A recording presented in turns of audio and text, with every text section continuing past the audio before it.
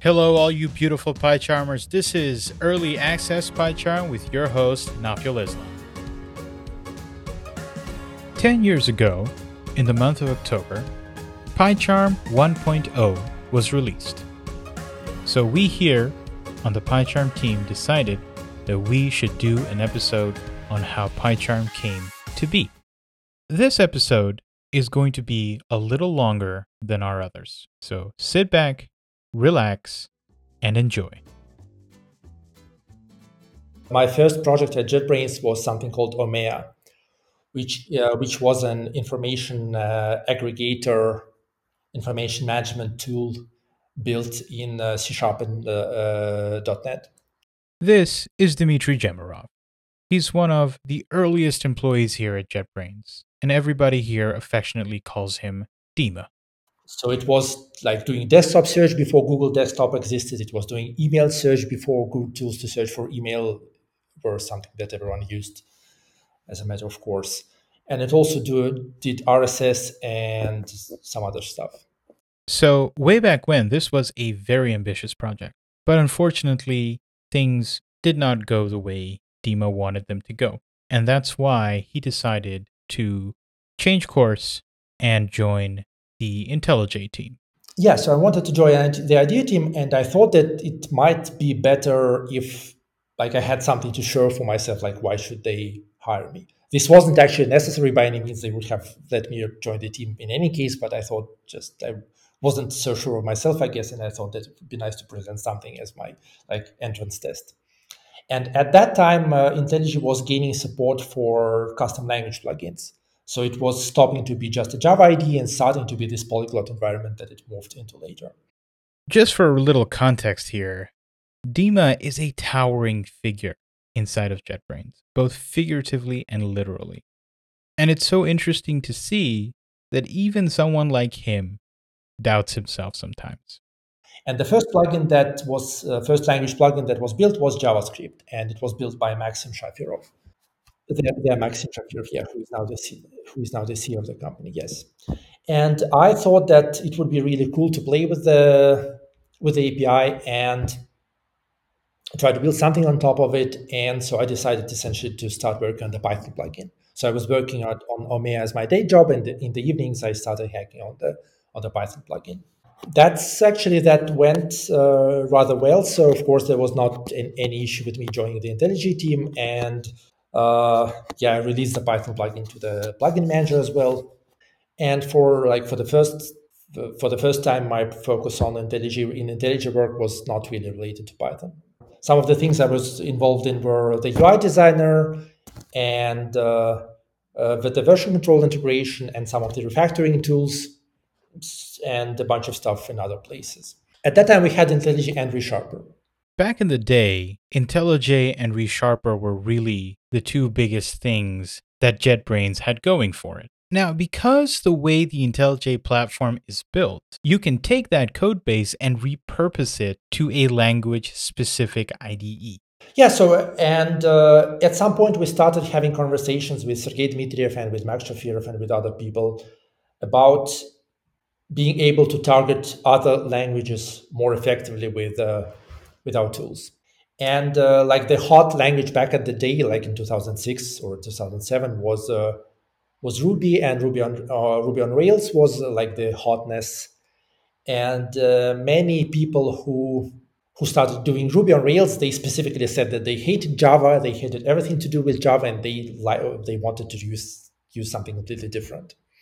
And of course, coming to those people and telling them to consider using a Java IDE would be a complete non-starter. So even if that IDE had excellent support for Ruby, it was still a Java IDE, and they hated everything with the word Java on it.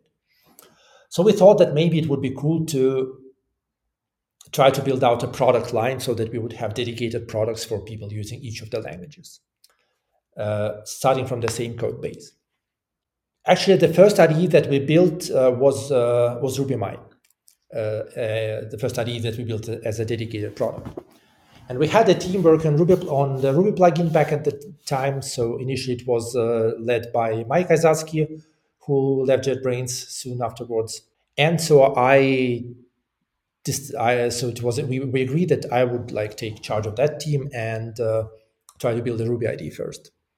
And so we did all the changes in the platform that were needed to decouple Java from the like all the language stuff, and so to build essentially an ID on the same platform that would not be 100% related to Java. And while working on all of that, I still remembered about my Python plugin and my love for Python as a language. But unfortunately, at that time, it was hard for us to find people to work on that. And well, right now,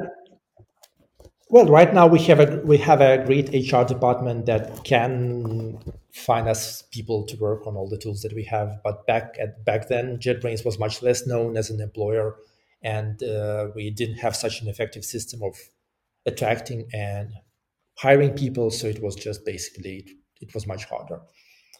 And so for a long time, we just like the main thing that prevented the release of the Python IDE was just the lack of people.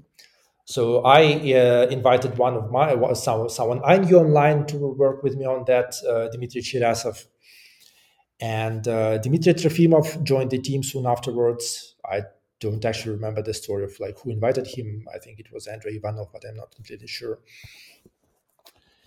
And for a long time, the big stumbling block was the debugger.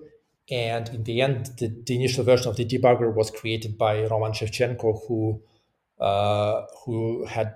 previously had worked on our business applications, so on our sales support systems.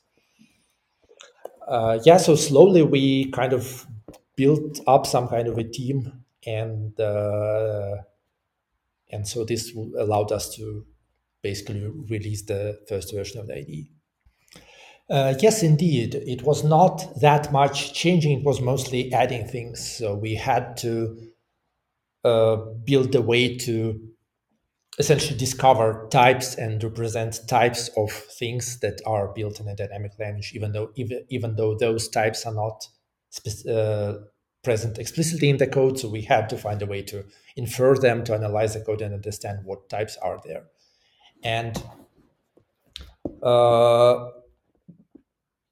back at that time, this was like all this development was just something that we did internally, and later we contributed to the typing project in Python itself. So the PEP about adding the type annotations to Python has Andrei Vlasovsky, a PyCharm team member, as one of the contributors.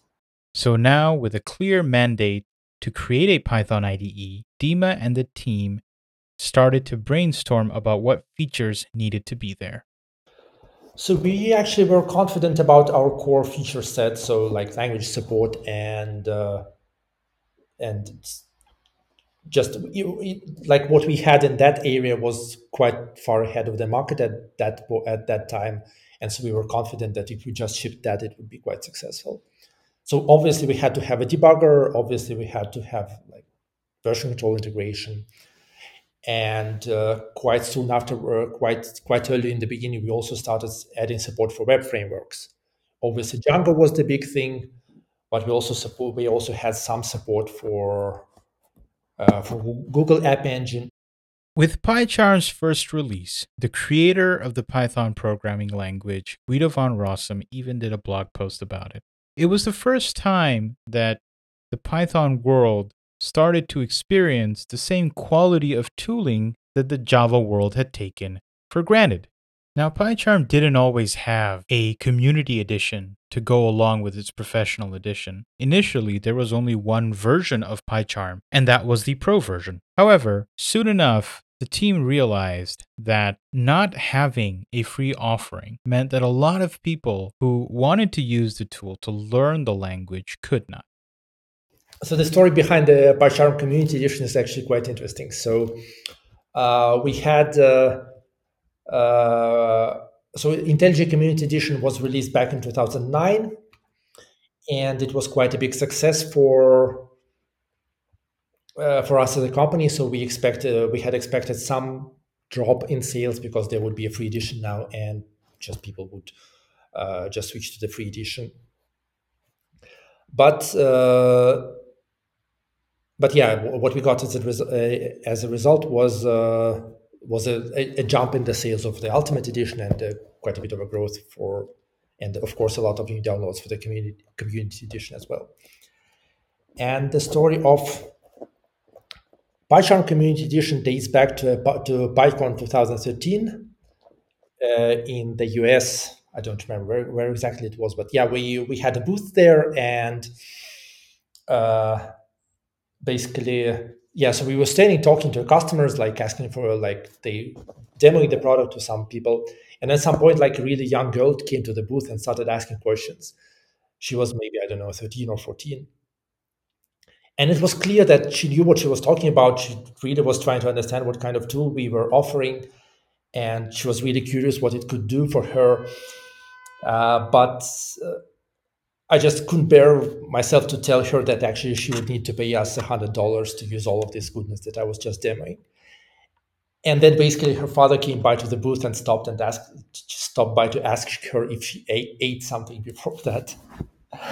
And this made it clear for me that it would be really great if we had the possibility to offer something for a version of PyCharm for free. And we already had some of the foundation laid with IntelliJ Community Edition, and so we saw that it was possible, and so yeah, we decided that can just go ahead and do it. And so with PyCharm 3.0, we actually released both the community and the professional edition. And since that time, PyCharm Community has had like a few million users and has had quite a big success. And that, folks, is how PyCharm and PyCharm Community Edition came to be. It started off as a plugin for IntelliJ. It broke off into its own IDE, and then eventually, because we wanted to follow the example of IntelliJ Community, we decided to release PyCharm Community as well. Thank you very much for listening. We tried to do a different episode this time because we wanted to mark a decade of being partners in crime for so many Python developers out there. So we hope you liked it, and see you in the next one. If you liked this podcast, please share it with your friends. And if you have any questions, please ask on Twitter.